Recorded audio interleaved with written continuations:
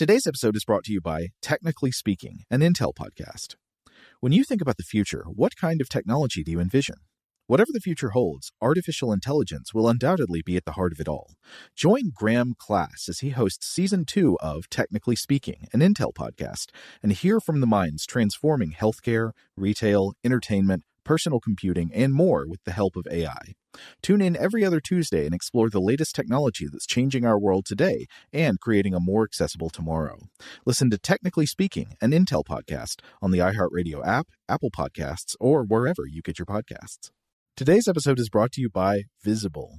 The future of wireless is here, and it's transparent. Switch to Visible, the wireless company that makes wireless visible. Get a one-line plan with unlimited 5G data powered by Verizon, just $25 a month, every month, taxes and fees included. No hidden fees, no surprises, no, really. What are you waiting for? Get with the times and switch to Visible at Visible.com. Monthly rate on the Visible plan for data management practices and additional terms, visit Visible.com. Okay, picture this. It's Friday afternoon when a thought hits you. I can spend another weekend doing the same old whatever, or I can hop into my all-new Hyundai Santa Fe and hit the road. With available H-Track all-wheel drive and 3-row seating, my whole family can head deep into the wild. Conquer the weekend in the all-new Hyundai Santa Fe. Visit HyundaiUSA.com or call 562-314-4603 for more details. Hyundai, there's joy in every journey. This episode is brought to you by Navy Federal Credit Union. At Navy Federal, it's been the mission to help the military community for over 90 years. And not just help them, but do everything to make sure they not only grow, but flourish. That's why Navy Federal Credit Union has all kinds of great savings and investment options like share certificates with sky-high rates. So don't hesitate. Start growing your finances today with a variety of savings and investment options. Navy Federal Credit Union. Our members are the mission. Savings products insured by NCUA. Investment products are not insured, not obligations of Navy Federal and may lose value.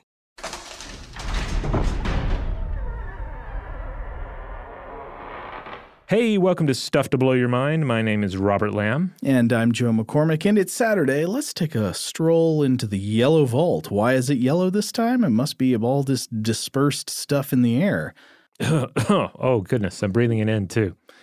This is an episode that we did on May 17th, 2018, about the possibility of life on Venus. We don't usually think about Venus, do we? That's right. That's one of the things that's pretty awesome about this episode. You know, all eyes are on Mars for a few different reasons, some that are very scientific, but others that are purely cultural and have to do with our history of gazing at the red planet and dreaming about what and misinterpreting what might be there. But meanwhile, we have Venus over here, which, yes, is an awful hell world, but that doesn't mean that it never had life or couldn't, according to some experts, potentially have some form of life in certain areas.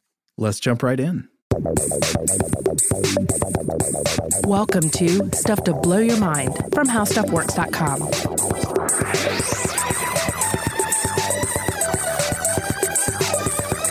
Hey, welcome to Stuff to Blow Your Mind. My name is Robert Lamb. And I'm Joe McCormick. And Robert, I've got a question for you today. Hit me. In your opinion, what is the creepiest image photograph produced by human space exploration? Well, since we're talking about exploration, I imagine this rules out weapons tests. No. I'm not interested in nuclear bombs. Yeah, because we have some pretty creepy nuke test footage, such as 1960s Operation Dominique, which involved atmospheric sort of / space detonation of nukes. Oh, I don't think I've ever seen that. Oh, yeah. It's for instance, there was the Starfish Prime event in which a 1.4 megaton bomb detonated 250 miles or 402 kilometers above the planet, and that's above the Kármán line. So that's pretty disturbing when you think about it, like a Cold War space detonation test. But as far as like pure space exploration goes, I'm always a sucker for stuff like the so-called Martian face, or even something like the hexagon of Saturn. Something that just inspires this sense of mystery where you're asking like, what is this place really? Oh, the hexagon on I believe it's the North Pole of Saturn. It's either the North or the South Pole. I can't recall which one. I believe it's North. We talked about it in one of our previous episodes. A haunted geography and a haunted geometry. Very Lovecraftian. Yeah, I guess there are forbidden geometries all through the Lovecraft cosmos, right? You know it. But I've got a different answer. And for a long time, this has been my answer. My favorite creepy space images have got to be the photos taken by the Venera 13 lander. Robert, I've got them in the notes here, but had you ever looked at these before? Yes. I'm not sure I'd seen the color-corrected ones, but certainly I'd seen the other ones that have that deep kind of reddish-orange tinge to them. Yeah, it's funny to try to explain what's disturbing about them because they're just pictures of some rocks. Mm-hmm. It's just you're looking at some rocks and soil. Now, what the Venera landers were, it was a series of space missions to the planet Venus that was done by the Soviet space program. They launched these missions to put landers down on the surface of Venus for the first time. There hadn't been landers sending things back from Venus or the surface of Venus before this, but they sent a bunch of missions in the 70s and the 80s. And one of the things about landing on Venus, and we'll definitely get more into this in the episode, is that you've got a very short window of time to send stuff back because Venus is a death trap. Yeah, it will destroy you. Yeah, even for highly shielded, powerful machines. You put a machine down there and it's a suicide mission. The machine's going to gather some data and transmit as long as it can, but eventually the crushing heat and pressure of the atmosphere of Venus will kill that robot, and it will only have this last sort of death note to send back to Earth. And one of these missions managed to send some really striking pictures as that last death note. Specifically, it was the Venera 13 lander, which was launched on October 30th, 1981, and it landed on Venus on March 1st, 1982. So even the idea of a lander setting down on Venus, if you know anything about the Venusian atmosphere, is kind of creepy to imagine because first you're going into this haze of sulfurous clouds, but as you go further and further down, the atmospheric pressure gets so much and so dense and so thick that it's almost more like sinking into a liquid. Yeah. And so you got to imagine this lander sinking down into this atmospheric ocean surrounding Venus, this boiling hot, lead-melting atmospheric ocean of carbon dioxide and nitrogen with all this sulfur everywhere. And then finally it sets down on the surface and takes these images and sends them back to Earth. And there's almost nothing in the images. You just see the edge of the lander in the foreground, and it has some appropriately creepy-looking triangular teeth all around it. And then beyond that, there's some soil and some flat rocks. But nevertheless, something about these images messes with me. I find them absolutely creepy and haunting. They have this dirty grindhouse kind of yellow film effect to them. Mm-hmm. And that's, of course, the atmospheric effects that we see from the glow of Venus. It's almost as if we're looking at everything through an evil haze. For me, I think it's because it's like the last known photograph from the very borders of the known world. Yeah, it's like if somebody went to the Texas Chainsaw Massacre house mm-hmm. and took a picture of their feet by accident, and then that's all you had to go on. Right. You know something terrible happened afterwards. You don't have a lot of details, but you have this picture of somebody's feet on a front porch in Texas. That's exactly right. Yeah, it feels like that. And another creepy thing about them is that you notice a difference that unlike Mars, where if you see images back from the surface of Mars, they can sometimes look kind of creepy, but it can also just look kind of like, a desert on kind of an overcast day mm-hmm. With just a very barren area with sand and rocks and kind of a gray-white sky. But unlike on Mars, one thing you'll notice is the effects of sunlight and the directionality of the sunlight, where if there's a thing sticking out of the rover, you can see it casting a shadow on the ground. Mm-hmm. These pictures have no indication of shadows, really.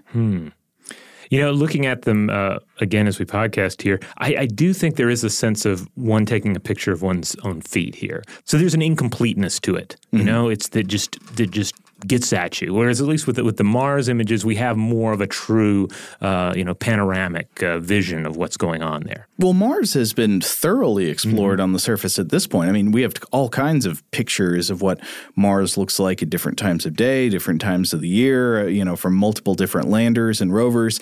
Mars almost feels like, I don't mean to poo-poo Mars. I mean, Mars is still fascinating and mysterious and wonderful, but it's very much more explored territory at this point. Yeah, we know, as we've mentioned before, we have more detailed information about the surface of Mars than we have about the bottom of the ocean. In some ways, that is definitely true.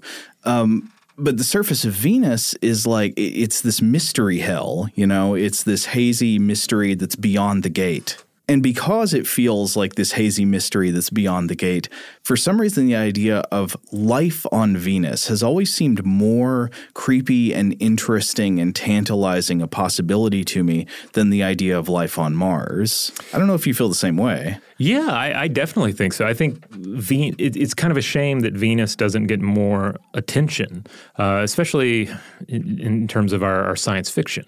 Because when you think of life on another planet within our solar system, you think of really the rich history of imagining life on Mars, both in the future and the past. Because you have everything from, of course, the old Edgar Rice Burroughs novels to Total Recall. I mean, you have there's so much great stuff there. But when you start looking for really cool examples of life on Venus, there are some great examples, but there aren't as many. It's not the place that the human imagination instantly goes to. But as we'll discuss in this episode, we really should, because there are some strong cases to be made for life on Venus either now or in the past. Yeah, and so that's going to be the main subject of today's episode. If there are or if there have been creatures of Venus, what are they like and how would we know about them? Now, if we just turn to fiction for a few examples, we don't have time to catalog everything, but I wanted to mention a few that came to my mind anyway. There is an H.P. Lovecraft story from 1939 that he wrote with Kenneth Sterling titled In the Walls of Eryx, which features a muddy jungle Venus and a maze with invisible walls. Oh, that feels about right. Yeah. It's pretty good. I remember digging that story when I read it. C.S. Lewis took us to a Venusian paradise in his novel Perelandra. This involves an alien, Adam and Eve, and then, of course, you have the devil show up as well, possessing the body of a character by the name of Professor Weston. Professor Weston. I wonder if that's named after Jesse Weston, who wrote the book about the Grail legend that was so popular in the early 20th century. I don't remember, But it's Perelandra was a book I really loved when I was younger, and we'll probably read again at some point. Oh, I've never read it, but that seems interesting to explore, especially because you've got multiple mythic associations with Venus throughout history. You know, you've got the god of love and the Eros and the Venus Aphrodite kind of association, but you've also got the Lucifer association. Yeah, and both are explored in Perelandra. In Perelandra, Venus is also a water world. Oh. And they're like these kind of floating rafts of land that everyone is it's like 3 or 4 people, 3 or 4 individuals anyway that live there. But yeah, it is an interesting take on Venus as well. Stephen King took us to Venus twice, as it turns out. Once in a 1960s self-published short story titled The Cursed Expedition, which I have not read. I'm not sure that's one that's actually readily available, or it's kind of like a vault story of King's. And then there's, of course, his 1971 short story, I Am the Doorway, which doesn't actually visit the planet, but a character takes part in a manned Venus flyby and comes back essentially infected with an alien organism. Well, it's interesting to think about that this is a time period at which the Venera missions were underway. Yeah. There's also a similar Outer Limits episode from 1964 titled Cold Hands, Warm Heart that actually stars William Shatner. Oh, what? Yeah. So Shat goes to Venus, or he's from Venus, or what? I haven't seen this episode, but he is involved in some sort of space mission involving Venus. Okay. Yes. So you can't give me the deets on the Shat. Things go, weird. That's again, this is not an Outer Limits episode that I've seen, but perhaps we have listeners who can chime in on it. And then, of course, Venus plays an important role in The Expanse TV series adaptation of the novels. No spoilers, but it does have a pretty cool plot line involving life and Venus. And there's also early mention in the books and perhaps the TV series as well about a failed attempt by humans to establish cloud colonies there. Oh, yeah, that is an interesting idea I've read about. The idea of trying to create, I don't know whether you call them aerostatic or hydrostatic, basically floating colonies that would be not too hard to do actually because of how dense the atmosphere is. Yeah, it's a cloud city right out of Empire. Yeah, except, I don't know, Bespin didn't look all that cloudy compared to Venus. Yeah, well, they were up there, right? Yeah. It's been a long time since I've seen Empire, so I don't remember how cloudy it was. Or if it became more cloudy in the special editions that came out. Who knows? Oh yeah, they really CG'd some more clouds in there. It was worth it. No, I think it's interesting that Venus doesn't get as much attention as Mars does in terms of the possibility of finding microbial life forms. I mean, way back in the day, people used to think before we'd explored Mars that there might be whole civilizations there. People would look through telescopes and see what looked like canals on Mars, and they'd say, oh, there are people on Mars just like there are people here. Now we pretty much can rule that out. I wonder if part of it is because we went from being so geocentric, the idea that the Earth is the center of all things, and then we went to a heliocentric model, and then, of course, we expanded beyond that. But if we're still kind of thinking heliocentrically, so the sun is the center of our solar system, and therefore it's kind of a center of order and the known. And this is not something that actually matches up necessarily with our scientific understanding of everything, but it is a center, and therefore Venus is closer to the center. It's closer to the center of the known, whereas Mars is a little beyond us. Like Mars is a little more on the outskirts, and therefore it makes more sense that it would have more mystery to it.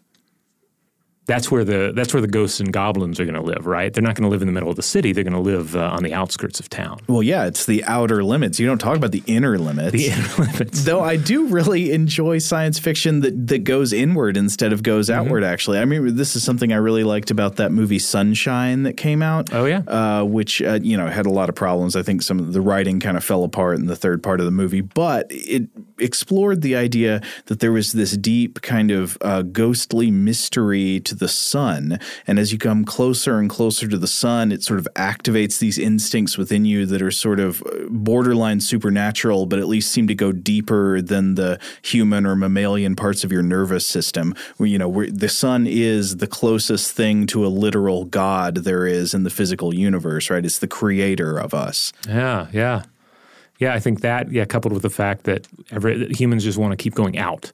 Yeah, it's one of the reasons probably that more people have been to the moon than to the bottom of into the deepest portions of the ocean. Well, I think we should ignore this impulse to go out and we should go in. Let's go in toward Venus, get closer to the sun, move one orbit in and start looking at this hothouse planet. Yeah, why go to a planet that doesn't have enough atmosphere when instead you can take your dreams and your imagination to a place that has more atmosphere than you can handle? Let's take a quick break, and when we come back, we will explore the surface of Venus. Shout out to Astepro for sponsoring this episode and providing us with free samples.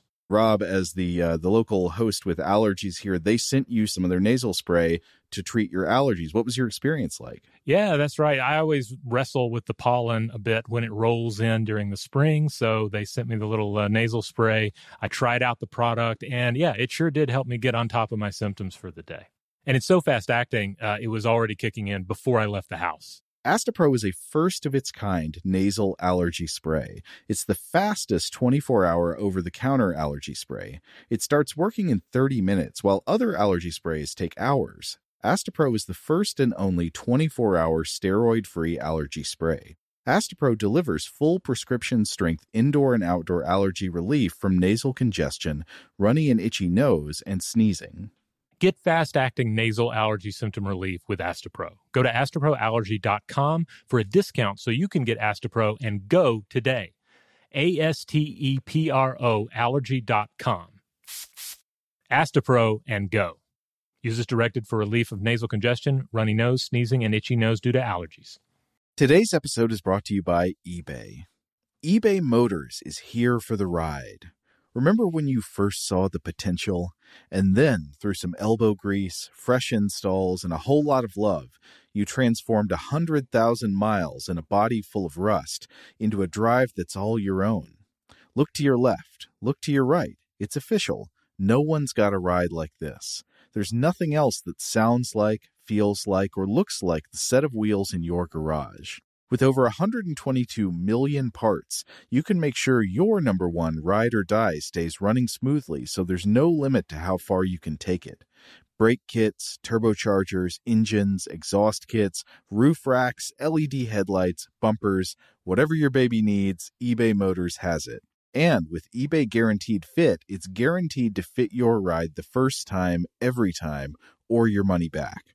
Plus, at these prices, well, you're burning rubber, not cash. Keep your ride or die alive at ebaymotors.com. Eligible items only. Exclusions apply. Today's episode is brought to you by Technically Speaking, an Intel podcast. When you think about the future, what kind of technology do you envision? Whatever the future holds, artificial intelligence will undoubtedly be at the heart of it all. Join Graham Class as he hosts Season 2 of Technically Speaking, an Intel podcast from Ruby Studio in partnership with Intel. Explore the future of technology that's rapidly evolving our world today with the help of AI. There's still so much work and research needed to fully understand the power and potential of AI, and Intel is at the forefront of implementing AI in revolutionary technology that's changing the world we live in for the better. In each episode, Graham interviews the minds transforming medicine and healthcare, retail, entertainment, personal computing, and more while pioneering new uses for AI in these spaces. Tune in every other Tuesday and explore the latest technology that's changing our world today and creating a more accessible tomorrow.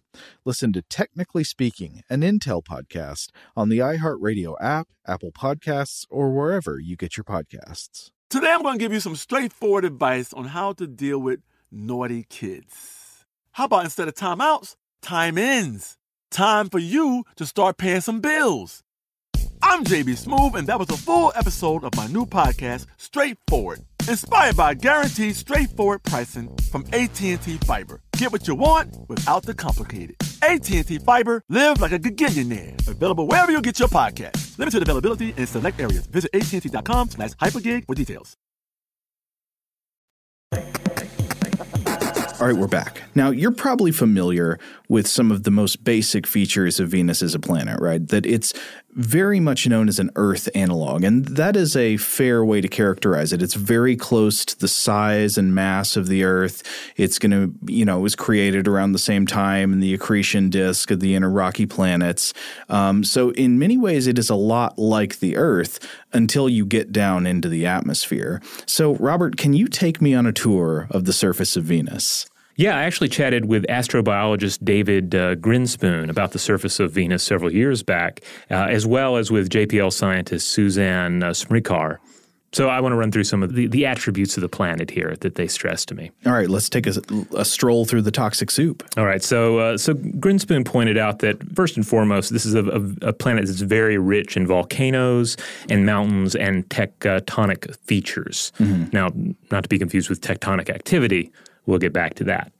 You won't find signs of water erosion, probably, unless they're very, very ancient. And a lot of the topography is dominated by a sort of low-lying rolling plains that are largely ash. And this is punctuated by some high volcanic mountains and some other sort of high plateaus of titanically disrupted areas with flows of ash. So this is a planet surface that has been sort of like hit and paved by volcanic activity. Yes, yeah.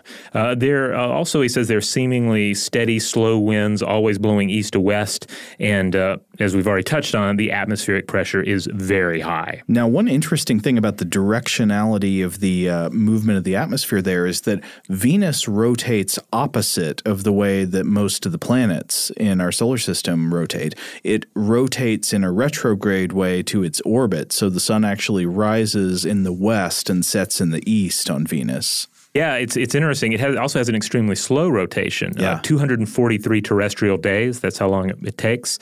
But its atmosphere only needs 4 days to rotate. Okay. So, yeah, there's already, you can tell there's a lot of from a terrestrial standpoint, a lot of screwy things going on with Venus. Mm-hmm. If you were this is like approaching the Texas Chainsaw Massacre house and finding all sorts of bone-based, voodoo doodads hanging in trees and bushes. Right, some skull furniture. Yeah. So the pressure is high, roughly 90 times the pressure at sea level on Earth. That's a lot of pressure. Yeah. Of course, it's going to vary, though, depending on exactly what altitude you're at on Venus. We've already touched on the light a little bit. You'd find very dull light. Grinspoon says that if you were suddenly transported to Venus, you would notice that the light is very different. It's always cloudy, and there's a very thick the very thick atmosphere. So light he says, is kind of diffused and gathered. So much that it's kind of reddish. And there are, as you said, no shadows because there's no direct sunlight. It's all just clouds and scattered light. He says that there would be enough daylight to see, but it would be like a heavily overcast day on Earth. And of course, on the night side, it would be dark, aside from whatever kind of like you would probably notice the dull red glow of the red hot rocks in the ground lighting things a bit. Creepy. And he pointed out that it is pretty much Earth's alter ego. It's the only Earth-sized planet in our solar system, the only other roughly Earth-sized planet that we can send a spacecraft to and study in detail. And that's going to be true for a long, long time. Mm-hmm. And indeed, Earth and Venus probably had similar origins. It could have been they could have been in nearly identical states in the beginning, and yet we have gone down very different routes in terms of how our climates and surface conditions have turned out. So yeah, if we started in similar states, what happened to Venus to make it so different from us? Well, runaway greenhouse effect. Boiled away the oceans long ago, and they were lost to space, and then it became essentially stuck with its present climate. It's often touted as kind of a worst-case example of what climate change on Earth could amount to. Yeah. Now, you might have heard of this idea of the runaway greenhouse effect invoked, but if you're wondering exactly how that works, basically what happens is you've got some liquid on the surface of your planet. You've got, like, say, liquid water oceans. Mm-hmm. And if you heat the oceans up too much, they begin to evaporate a lot of water vapor into the atmosphere. But of course, water vapor is an excellent greenhouse gas. And then when there's a lot of water vapor in the atmosphere, because it's a greenhouse gas, sunlight can pass through it one way, coming in to heat the Earth or heat the planet. But then it does not allow as much energy to reflect back off of the planet and radiate back out into space. So like other greenhouse gases, this water vapor lets energy in but not back out. And this warms the planet even more. As the planet warms, the water vapor just keeps evaporating even more because it's getting hotter and hotter, making the effect worse and worse in this net positive feedback loop. So there are sort of these tipping points for planets with liquid on the surface. You don't want to get the water hotter than a certain level because if you do, it's just going to create this runaway effect that you kind of can't stop. Now, I mentioned plate tectonics earlier. There are no plate tectonics that we know of on Venus, but certainly there's a lot of volcanic activity. The volcanoes, though, don't spring up along plate borders like they do on Earth. They just pop up all over. So there's just kind of surprise volcano. Yeah. It's a different pattern of convection, or so it seems, according to Grinspoon.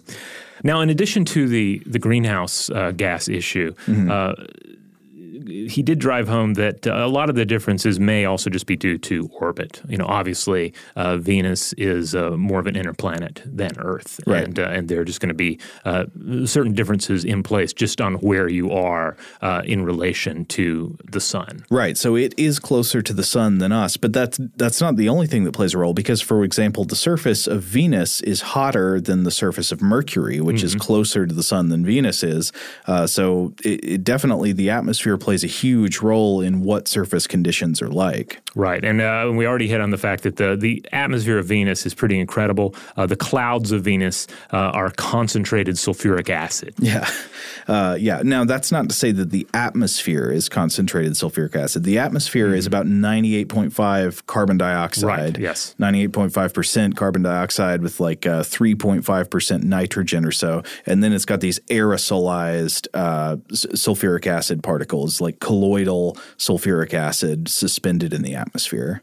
Needless to say, you wouldn't want to breathe it. Now, did we touch on exactly how hot the surface is? I'm not sure we did. That's worth mentioning because it's hotter than you think, Dad. Hotter than you think. Yeah, Suzanne Smrekar pointed out that the surface temperature is around 900 degrees Fahrenheit or 482 Celsius. That is an often cited fact, hot enough to melt lead. These are almost like metalworks kind of conditions. Yeah, and another cool thing that she pointed out is like, okay, assume you're on the surface. You're wearing some sort of high-tech suit that prevents you from having to worry about melting or being crushed. And she points out that walking on the surface would be really weird because it would be like walking it would be more like walking through a fluid than what we think of as an atmosphere. Yeah. And this is, again, due to that high pressure, supercritical CO2. So in some aspects of a fluid would be present, as well as some aspects of a gas. I wonder if that atmospheric density is part of what contributes to the creepiness of those photos taken by the Venera 13 lander. I don't know. Like, is that cueing something in my eyes? Does somehow the air look wrong? Like it looks heavier or something? Yeah. I wonder. Now, Smrekar also pointed out that one of the biggest mysteries about Venus is why it doesn't have plate tectonics. And she says that the planet completely resurfaced sometime in the last billion years, and so we have no record of what happened in those first 3.5 billion years. Now, this is premised on the fact that Venus is basically the same age as the Earth, that they were created in this planetary accretion process, and both planets are about 4.5 billion years old. But something happened about 1 billion years ago on Venus that resurfaced most of it and hid the evidence. They were like, we got to get this redone. I'm sick of this old pattern. We got to get it repaved. But she pointed out that we really don't know if it was some sort of catastrophic event that caused a huge amount of volcanic activity to made it occur within a relatively short period of time, or if it's just been a steady process over the last billion years where volcanic activity has just been accumulating. Now, one of the things we often talk about when considering whether or not a planet can sustain life is what the sort of the geomagnetic properties of the planet are. Now, we know that Venus does have an iron core like Earth does, but the question is, if it's going to sustain life on its surface or within its atmosphere, does it have a magnetic field to shield it from radiation coming from space? Well, yeah, the answer here is really interesting because no, it does not have an internally generated magnetosphere. The solar wind can slam directly into the atmosphere. However, it does benefit from partial protection due to its induced magnetic field. Now, what's that? So you have solar ultraviolet radiation removing electrons from atoms in the upper atmosphere, creating the electrically charged gas of the ionosphere. As on Earth, it slows and diverts the flow of particles around the planet. Oh, now that's interesting. But so far, I guess we should say we've just been sort of talking about the planet in general and kind of spitballing about what life there could be like or things that occur to us. What do the experts actually have to say about the possibility of life on Venus either in the past or now? I mean, it's hard to imagine life on the surface of Venus now given how hot and high pressure it is, but let's not prejudge the question. What would, for example, David Grinspoon have to say about life on Venus? Well, he's very clear about the fact that there's nothing controversial at all about speculating that ancient Venus might have boasted life. Because he says if you go back 4 billion years, you'll find an environment very similar to Earth. Yeah. And so much of our speculations regarding life on other worlds, it centers around the question, how much like Earth is it or was it? Yeah. Now, of course, that's premised on the fact that we basically know of one way biochemistry can work, and that has certain physical tolerances built into it. Biochemistry can work in a carbon-based way with water as a solvent, and so we know that can only happen in a place where there's the right kind of temperature to have liquid water, where it doesn't freeze or boil, and you've got the right kind of organic molecules present. So that sets these tolerances there. But then again, there are other ways we maybe aren't even imagining that biochemistry could work, just based on our limited imagination. But still, based on what we know, there's nothing wrong with saying, well, life could have existed on Venus. Yeah, I mean, a place like Earth can have life. Right. And Grinspoon says it's even conceivable that life could have begun on Venus, and then we're all essentially Venusians. He points out that you have rocks being blasted between the planets, so there was contact. So some form of panspermia is possible. Concerning life on Earth and possible life on Venus. Now, that's something people bring up as a possibility, but not to say that there's a strong reason to favor that hypothesis. Right. Now, some of a lot of the key theories regarding life on Venus do, in the past, revolve around the idea that there may have been oceans there in the past. Right. And we still don't have definitive proof, I think, that there were oceans on Venus in the past, but there are pretty strong reasons to think that it at least might have had oceans. I was looking at one study by Arnaud Salvador et al. From the Journal of Geophysical Research, Planets in 2017. And this was kind of interesting. So the background on the study is that they talk about how early in the history of a solar system, you've got young inner planets and they get bombarded by lots of impacts from rocky objects orbiting the sun, right? The early solar system is very dirty and it's very full of stuff. And over long periods of time, eventually it gets kind of cleaned up. But early in the solar system, you got big rocks slamming into young planets, and they slam into them from space and can actually heat planets up a lot. And big enough impacts can even melt large portions of the mass of the planet, which surrounds it in this ocean of melted rock.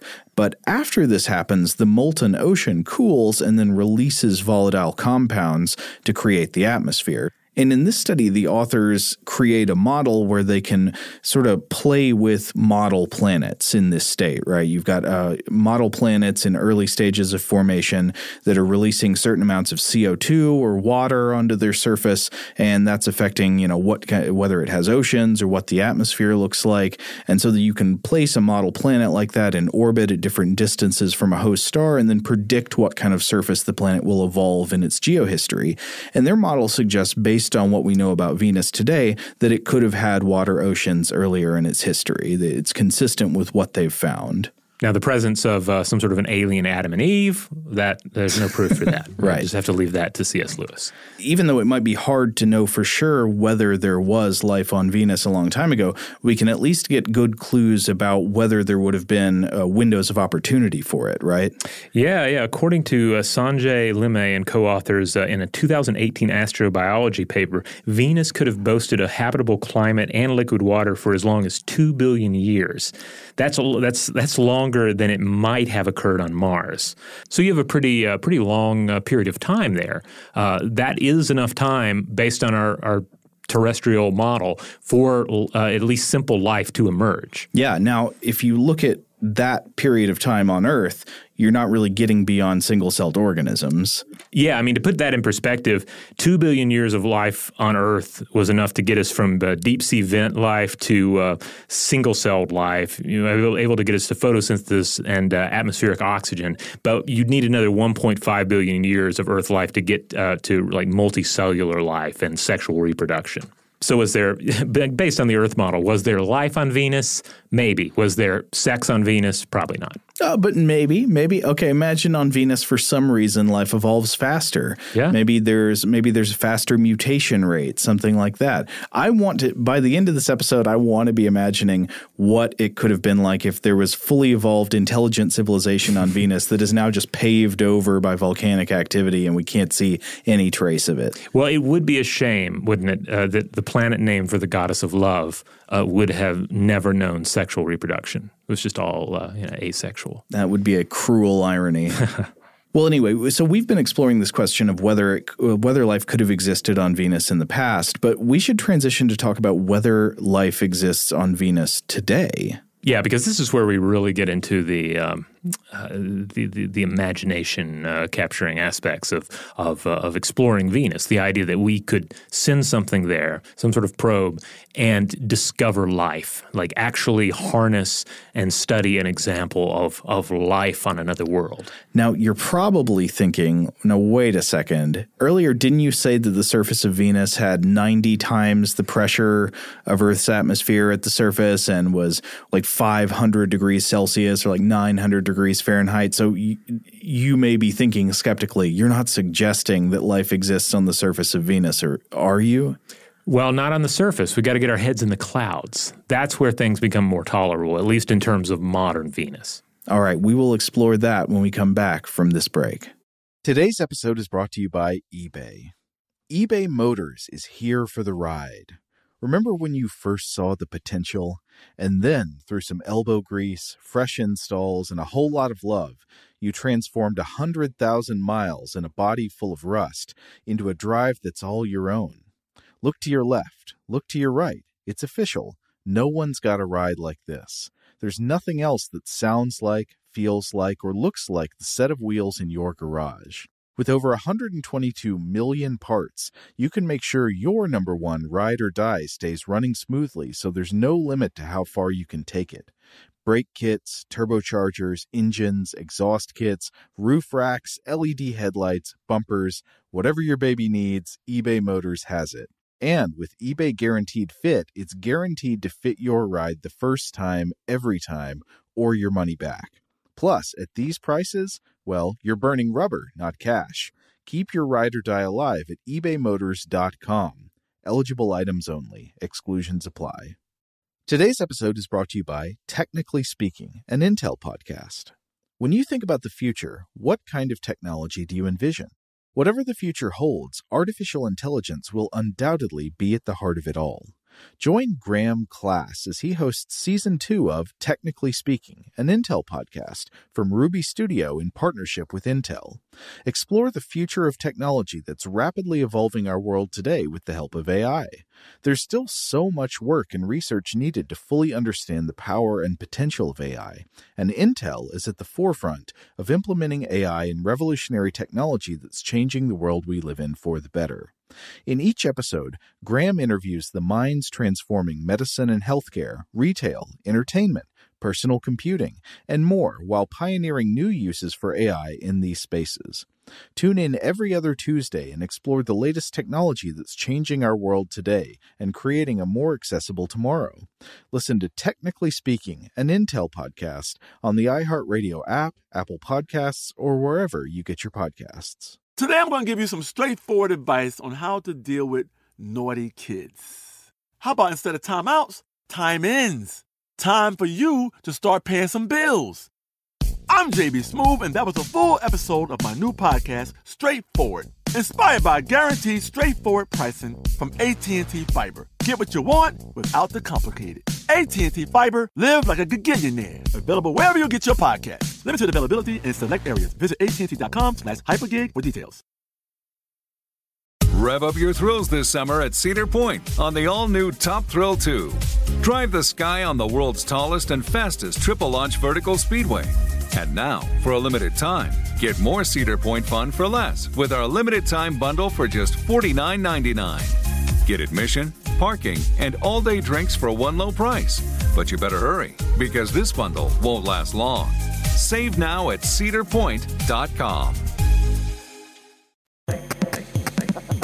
All right, we're back. We've been talking about the conditions on Venus as we know them today, conditions on Venus in the ancient past, and the big question, was there life on Venus and is there life on Venus? So we've speculated on the possibility that there could have been life on Venus in its ancient oceans, if they existed.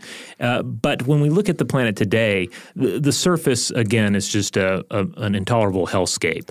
But when we get up into the clouds, that's where we start seeing conditions that make sense for life as we know it. Now, to be fair to the surface of Venus, of course, the surface of Venus, like the surface of Earth, is not exactly the same from equator to pole, right? Yeah, in fact, it has been proposed that Venus might boast acidic polar seas.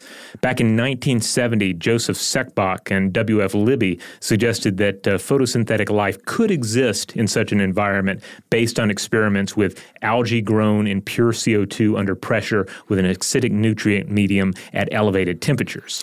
And I mean, we've seen extremophile organisms on Earth that survive in highly pressurized environments, in very, very hot environments that live in, say, geysers or around geothermal vents. You know, these are conditions of life that us surface-dwelling landlubbers can't really imagine, but certain single-celled organisms or simpler life forms have evolved to specialize in these types of extreme conditions. They're usually called extremophiles. Now, we don't know if that's actually possible on the surface of Venus. I mean, the surface of Venus is maybe too extreme for even the most extremophile you can imagine. But the tolerances of life, if you expand your definition of life, go far beyond what you might imagine just looking at the life forms that inhabit your nearby forest or looking into a tide pool. Yeah. I mean, certainly when you start looking at deep hydrothermal vent environments, you start looking at the creatures that thrive there, it does shift your expectations a little. And then also when you get outside of – because when you look at those vents, I think one of the things about deep hydrothermal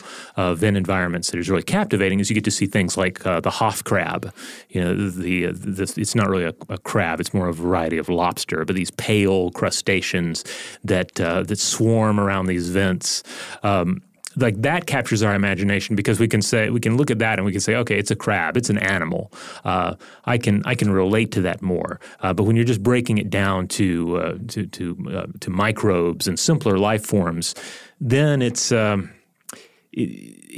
life, but it's not the kind of life that we necessarily dream about discovering on other worlds. I'm sorry, I haven't heard your last couple sentences, Robert, because you got me Googling Hoff crabs. Oh, yeah, the Hoff crabs are incredible. They're these like squat little lobster creatures. It looks like a mountain of skulls.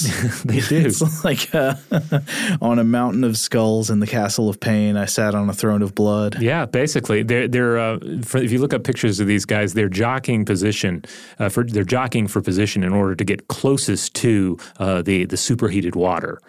Because that's where they're going to find the little critters that they eat. This is crazy. I've never seen that. Well, anyway, I'm sorry, but yes, I should acknowledge your point. The more willing we are to think of organisms less and less inherently like us, the farther out into the extremes of physics and of nature that life can extend. Yeah, as I said earlier, we really have to look at the clouds, the atmosphere of Venus. That is where you can get away from those hellish surface conditions, and you encounter conditions that are far more in line with what we typically think of as life-sustaining conditions. Grinspoon has written a number of papers on this. He points out that there are pockets of Venus that you, quote, can't completely rule out as habitats for life based on what we know, and in particular, the clouds of Venus are really interesting environments because unlike the surface, they are not particularly hot, and they are a continuous and sort of chemically and energetically lively environment in terms of the sort of availability of possible nutrients and availability of energy sources and liquid media and the biogenic elements. And he also pointed out, this I found super interesting, in his 1997 book, Venus Revealed, he proposed that a photosynthetic pigment may serve as the, quote, unknown ultraviolet absorber. And this is what may represent one of 4 possible signs of life on Venus, along with absorption of solar energy by microorganisms as a driving force for superrotation, the presence of larger and irregularly shaped cloud particles that may be quote-unquote creatures, and the presence of bright radar signatures on the mountaintops, which may be covered with life. So that's another thing to keep in mind when you're talking about the hellish surface of Venus. There are peaks. There are places that are going to be elevated from the truly like pressure cooker environment that you find lower down. Absolutely. And I think in your talk with Suzanne Smrekar, she also mentioned that the cloud environments of Venus could host microbes, right? Yeah. The interesting thing is this isn't crazy. Like, we don't often stop to consider this, but here on Earth, life is actually not confined strictly to the surface of the planet and the water that's beneath the oceans. You know, of course, we know we've got flying birds and so forth, but there's plenty of evidence that if you were to fly up into the clouds and sort of take a bite out of a cloud, you would probably end up with some life forms in your mouth. Yeah, breathe deep. Yeah, dirty clouds. There's a great article by Leslie Evans Ogden called Life in the Clouds in the October 2014 issue of Bioscience. This is a fun read, and it talks about clouds full of bacterium called Pseudomonas syringae. It's bacteria that seem to float up into the clouds and perhaps spur ice nucleation, which gives them enough weight to come falling back down to the surface. And the article discusses the idea that microorganisms living in clouds might play a major role in weather and rain cycles on Earth. And this is known as the bioprecipitation theory. Yeah, people often forget that when you're dealing with drops of precipitation, rain, snow, frost, etc., it has to form around something. It has to condense around something. There has to be a starting point. And that point can be a microbe. Yeah. And so it's obviously the case that with very light microbes, they can tend to be buoyant within the atmosphere. Like a turbulent air current can churn up a bunch of dust that has microbes living within it. Right. And that can get sent up into the atmosphere. And suddenly you are a microorganism that is miles above the ground and you're up here in the cloud. How are you going to get back down to a place that's better for you in terms of reproduction? Because the upper atmosphere of Earth is probably not a good home for microorganisms on a permanent climate basis, right? High up in the atmosphere, it's often very cold. It can be very dry. You can get desiccated if you're a cellular organism that needs liquid water. And there's exposure to high levels of UV radiation from the sun, which of course can burn your life away. But it's a great way to get from one place to the other, right? It's kind of like when humans fly up into the upper atmosphere. It's about getting from one point on the surface to another point on the surface. Yeah, that's actually really interesting. It's been sort of hypothesized that what if air currents, like the jet stream in a way, could function to transport interesting bacterial mutations from one population of bacteria somewhere to another, sort of like a gene conveyor belt. Yeah. But even if it is useful for the genetic diversity of a bacterial population around the world like that, microorganisms that travel in the Earth's clouds don't generally want to live there forever. But Venus's atmosphere is actually not the same as Earth's, as we've been discussing. And despite how hostile Venus is in many ways, Venus's atmosphere might be a better place for organisms than Earth's atmosphere. Organisms that might dwell within it, of course, are also different from the organisms that live on Earth and might make their living in a different biochemical way. So, Robert, you mentioned a paper earlier by Sanjay Lamaya et al., the one that's in Astrobiology this year in 2018. And the earlier thing that we talked about from that paper was the conclusion that Venus might have had oceans for 2 billion years, which would give plenty of time for organisms to possibly evolve there. But the authors of this paper also talk about the possibility that there are organisms living in the clouds of Venus today, just like Grinspoon was talking about. So the authors note that there are lots of good reasons to look for life forms in the lower cloud layer of Venus, which is about 47.5 to 50.5 kilometers from the surface. Now, if you look at this layer of the atmosphere, it's got very moderate temperatures, roughly 60 degrees Celsius, which is about 140 degrees Fahrenheit. It's got moderate pressure. It's like 1 Earth atmosphere, roughly. It's got moderate radiation exposure. They write that the UV levels in the upper atmosphere of Venus are probably similar to the UV levels of the Archean Earth's surface, where, of course, we know microorganisms thrived without being destroyed by radiation. And they mention that it has, quote, micron-sized sulfuric acid aerosols, which are water droplets containing sulfuric acid dispersed throughout the clouds. Yeah, really, when you think about it, the atmosphere of Venus is kind of it's more like the surface of Earth in many respects, you know, or at least what we think. But without a ground. Yes, but really, when you think of Earth, though, think of the fact if you're dealing with the hard surface of Earth, most of the hard surface of Earth is a cold, lightless desert environment that is underneath the ocean. That's a very good point. Maybe you should think about the atmosphere of Venus being less like the atmosphere of Earth and more like the waters of the oceans on Earth. Yeah. But anyway, all of this that we've been saying so far is just to the point that it's not impossible that there could be microorganisms living within the clouds in Venus. You know, there are some favorable conditions. Are there any positive reasons to think that there might be organisms there? Well, this comes back to the unknown UV absorber that we talked about earlier. Right. So there's this thing that we have observed embedded within the Venusian clouds. So LeMay thinks that, there could be alien bacteria in the clouds. And when we're looking at the unknown UV absorber, this could be it.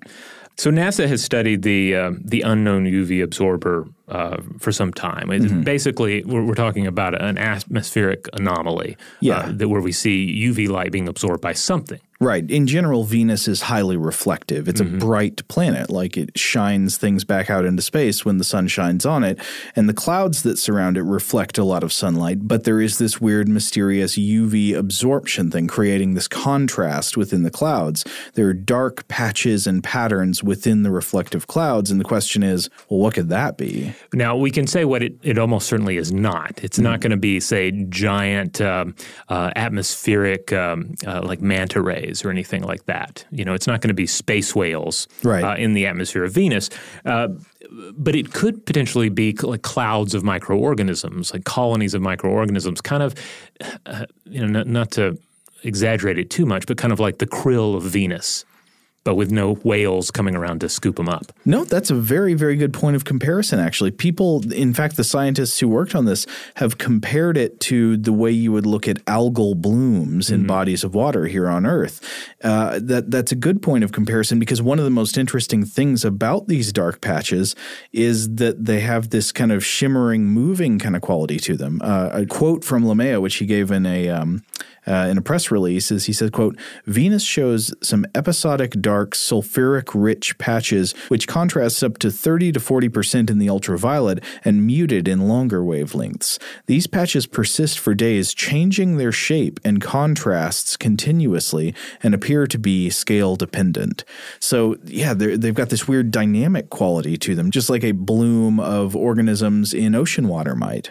Now, I know some of you are probably remembering, well, you said that there are sulfuric acid clouds up there. How is life thriving up there? Well, one of the points that LaMea makes is that, well, if you consider the fact that life on Earth, as we know it, can thrive in acidic conditions, that it can feed on CO2 and produce sulfuric acid, it all lines up with the environments that we know to exist in the atmosphere of Venus. Yeah. Now, to be clear, we're not saying that this is evidence that there is definitely, life in the clouds of Venus. It's just that there's a lot of interesting evidence that would line up with there being patches of microorganisms in the clouds of Venus that are making their living this way. Now, there are other options too. It could be chemical, right? Maybe you got patches of sulfur dioxide and iron chloride absorbing UV in the atmosphere, but that doesn't necessarily seem to explain everything we observe, at least not to LaMea and the co-authors.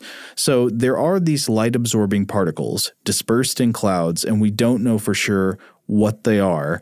The idea that they're microorganisms is a very elegant and exciting hypothesis, but is there any way we could test this to see if it's true? There is, and we should note we haven't gotten to test it because anything we've sent through has not had the equipment or it has not spent the necessary amount of time in the atmosphere. Right. But there is at least one really awesome proposal for studying the atmosphere of Venus, and it involves Shatner. No, it involves vamps. Vamps? Yes. And by vamps, I don't mean the space vampires of our favorite Tobe Hooper movie. Life Force? Life Force, yes. Oh, I thought you were going to say Planet of the Vampires. No, it doesn't involve those space vampires either, though that is also a good one. Man, I love Planet of the Vampires. They got the best space suits in that movie. They do. They're so stylish. Leather space suits. But this is pretty stylish too, I think, if you'll allow me here to discuss the Venus Atmospheric Maneuverable Platform, or VAMP. Please do, Robert. Which is a proposed Northrop Grumman planetary exploration vehicle. And you should look up images of this at home. It looks kind of like a flying wing, which is interesting considering that Northrop Grumman made the original flying wing aircraft, the experimental YB-35 and YB-49, the former with propellers, the latter with jets, from the mid to late 1940s. I don't think I know what those are. What are they like? They essentially imagine a big boomerang as a 1940s bomber, and that's what you have with the YB-35 and the YB-49. So these were military aircraft? Yes, yeah. They were designed to be big bombers. And Northrop Grumman later came back and did the B-2 Spirit stealth bomber. So if you've seen images of the stealth bomber, then you have seen a flying wing aircraft. Oh, okay. Yeah, so they really like the idea of a flying wing, and in fact, the VAMPS concept involves sending one to Venus. So we're talking about a propeller-driven flying wing type craft that's solar-powered and also semi-buoyant. So it's kind of a blimp plane hybrid. But it's a prop plane in Venus, yeah, right? Yeah, it's a prop plane. I love this. I love the idea that one day we could have a propeller-driven vehicle in the atmosphere of Venus. It would have about a 180-foot or 55-meter wingspan. It would fly at a max speed of about 30 meters per second or 67 miles per hour, and that its desired altitude would be something about 50 to 70 kilometers or 30 to 45 miles above the hard surface of the planet. All right, so that would put it within access to that nice range that LaMea and colleagues were talking about. Right. I should also point out that this is what's categorized as a lifting entry atmospheric flight system, or a LEAF system, which has also been proposed for explorations on Mars and Titan. Here's just a quote from the material that Northrop Grumman has on the VAMP project. The VAMP is, quote, an aeroshell-less hypersonic entry vehicle that transitions to a semi-buoyant, maneuverable, solar-powered air vehicle for flight in Venus's atmosphere. So it's an atmospheric rover, and it could last for up to a year in Venus's atmosphere, just flying through the upper and mid-cloud layers, equipped with atmospheric sampling equipment, including equipment that could help us determine if there are signs of microbial life within the skies of Venus. Loving this for multiple reasons. Number one, I, of course, always just love good space exploration, and let's look for life. Come on. But on top of that, since it's a prop plane, I'm imagining it's got to also have a surly mechanic with a big wrench sticking out of the overalls that's like working on it. Yeah, one would imagine. But kind of yellow and sulfur stained, right? Yeah. I do have to point out that it's very early days still for VAMP, but it is one of the options that's very much on the table for future exploration of Venus. I like it, man. Yeah. And until we send something like there, we can't say for certain when it comes to the question of microbial life in the clouds there. Well, I guess we'll just have to wait and see. No, wait, we don't have to just wait and see. we can publicly encourage space exploration. Come on now. Yeah. Now, earlier on, we were talking about the possibility of life in Venus, and you went a step further, and you said, well, what about intelligent life? Now, I know that's kind of hard to imagine because let's say, according to these predictions based on the papers we've been talking about today, that maybe Venus had oceans for 2 billion years before the runaway greenhouse effect killed all that. We know from experience in the history of the Earth that 2 billion years of access to oceans is not enough time to evolve complex multicellular organisms with brains and the ability to build civilizations and all that. But let's just imagine things went different there. For some reason, maybe evolution happened faster. We don't know. What would things be like if, say, you have an intelligent civilization on a planet, maybe at the level of technological achievement that human civilization is at right now, and you realize all your scientists tell you, oh, okay, we've got runaway greenhouse effect going on. We got a couple hundred years before things get intolerable on the surface of this planet. What are you going to do? And I wonder, well, what could be done? I mean, is that just definitely the end for the species, or can you somehow try to come up with some sustainable way to retreat to the subterranean realm? Can you get geothermal power? I don't know, making light bulbs for you to grow plants down there. I just wonder what's possible. How long can you survive on a planet that doesn't want to host life on its surface anymore? Oh wow! I mean, well, this is a wonderful sci-fi question. And in fact, you have some fairly old works that kind of explored a bit. The old William Hope Hodgson book, The Nightlands. Oh, I haven't read that. What is that? It's a tremendous work of early, essentially post-apocalyptic literature in which the Earth is grown dark. It's the Nightlands now, and there's this place called the Last Redoubt, and so it's like a pyramid, an artificial structure created by humans, and it's powered by hydrothermal power. And this is where essentially the last remnants of humanity have assembled themselves and tried to sort of hold on to life against the darkness and the cold. Sounds bleak, Robert. It's pretty bleak. It's kind of gorgeous in its own way, but we're talking about a bleak concept. Yeah, we're talking about a life form losing its environment and having to adapt to some sort of new take on life, either by retreating into the darkness or finding a way to live up in the clouds. Yeah, and then, of course, this is premised on the idea that if the scientists of Venusian civilization did come to them and say, look, we've only got a couple hundred years before it's too hot to live on this planet anymore, would people actually pay attention to them and do anything? Right. It would kind of depend on what's the lifespan of the Venusian beings here. If it's like humans, then when you tell a human, all right, we need to do something because something bad happens in 200 years, they're going to say, well, I'm not going to be alive for that. Right. What's happening tomorrow? What's happening the week after next? What's happening maybe next year? Because we as a species don't have a great track record for long-term planning. Right. We can maybe think into the next generation if we're being generous. So I don't think the human model leaves much hope for what a Venusian life form might have accomplished. Yeah, you can imagine there was a lot of, these, runaway greenhouse effect alarmists. Yeah, or 200 years. Well, the next generation, they'll figure it out. Yeah. The technology will come online and they'll just fix everything. And while they're all chatting about it, the oceans boil away, and then they boil away as well. But maybe a few are able to crawl down into their crypts, Maybe a few are able to make it up into their cloud cities. I don't know. If they can keep the others from dragging them out or dragging them back down.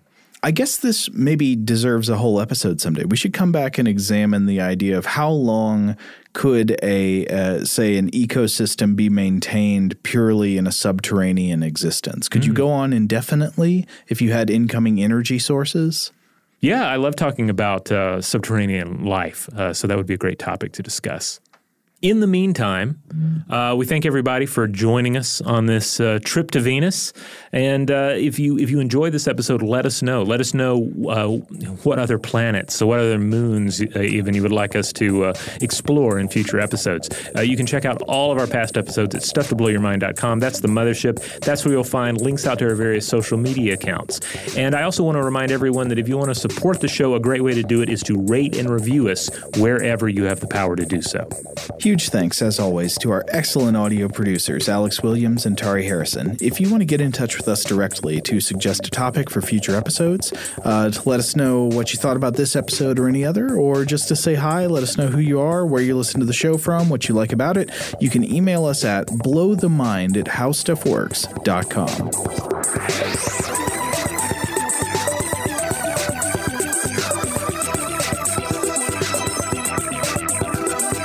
For more on this and thousands of other topics, visit howstuffworks.com.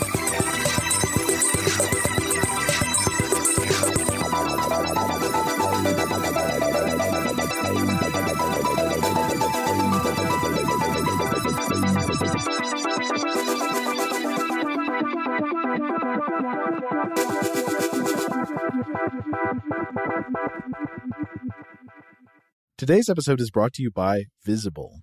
The future of wireless is here, and it's transparent. Switch to Visible, the wireless company that makes wireless visible. Get a one-line plan with unlimited 5G data powered by Verizon, just $25 a month, every month, taxes and fees included. No hidden fees, no surprises, no, really. What are you waiting for? Get with the times and switch to Visible at Visible.com. Monthly rate on the Visible plan. For data management practices and additional terms, visit Visible.com. Okay, picture this. It's Friday afternoon when a thought hits you. I can spend another weekend doing the same old whatever, or I can hop into my all-new Hyundai Santa Fe and hit the road. With available H-Track all-wheel drive and 3-row seating, my whole family can head deep into the wild. Conquer the weekend in the all-new Hyundai Santa Fe. Visit HyundaiUSA.com or call 562-314-4603 for more details. Hyundai, there's joy in every journey. Rev up your thrills this summer at Cedar Point on the all-new Top Thrill 2. Drive the sky on the world's tallest and fastest triple-launch vertical speedway. And now, for a limited time, get more Cedar Point fun for less with our limited-time bundle for just $49.99. Get admission, parking, and all-day drinks for one low price. But you better hurry, because this bundle won't last long. Save now at cedarpoint.com. Open a limited-time 11-month certificate at Kemba Financial Credit Union. At 5.25% APY, it's more than triple the national average, plus it's a safe and secure way to grow your money. Visit your local branch or kemba.org/cd for details. Offer expires May 31st, 2024. APY equals annual percentage yield. Restrictions apply. $500 minimum and $250,000 maximum deposit. Advantage status required. Comparison based on bank rate average. Federally insured by NCUA.